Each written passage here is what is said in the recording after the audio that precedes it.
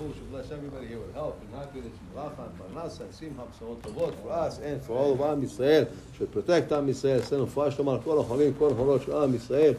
Protect our soldiers. Help us do tshuva so we bring Mashiach and Eliyahu and Navi already today.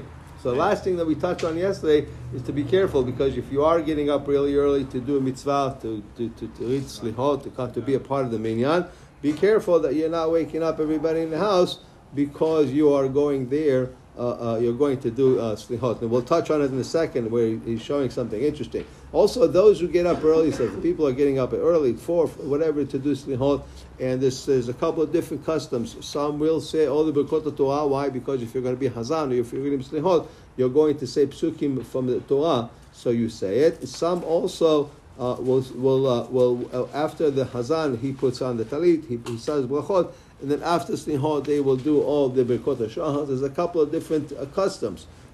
Next is with regards to Shaliach Tzibur. Shaliach Tzibur needs to be someone that who is empty of sins, someone who is liked by the Kahal, someone who is easygoing, he's got a nice voice. But if they don't find somebody like that who has the Yirat Shamayim, they should find somebody who is really, okay, maybe he doesn't have the greatest voice, but he's somebody who's a Talmid Hacham, he's got Yirat Shamayim, so this is somebody, he's got a lot of good charity, good things like that, then you put somebody like that. Not like people who are looking for Hazan, oh, this guy's got a good voice. Doesn't matter what he does on the side, oh no, but his voice. No, he says, no, somebody like that, you're better off. Better a Ben Torah, someone who's a student, a Talmid Hacham, who's got, I wouldn't say a frog voice, but I wouldn't say frog voice, but I'm saying he's okay, as opposed to somebody who is not. Also, he says the whole inyan, the whole kavanah of slichot is really needs to be with a heavy heart, and it has to be done slowly, and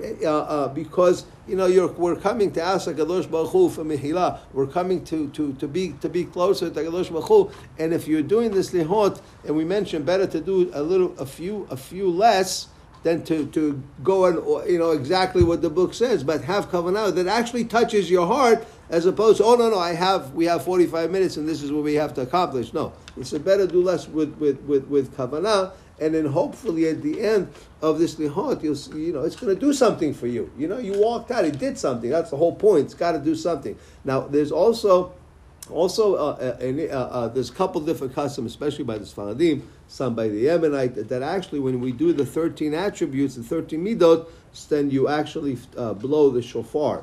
As opposed to the Ashkenaz, we only blow it really at the end.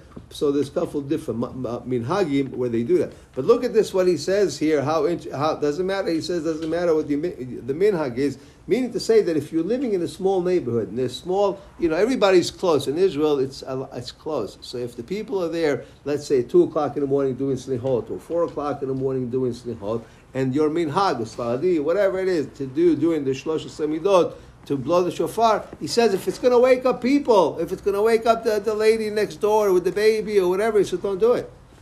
Better you don't do it than you don't wake somebody up. To show you how we have to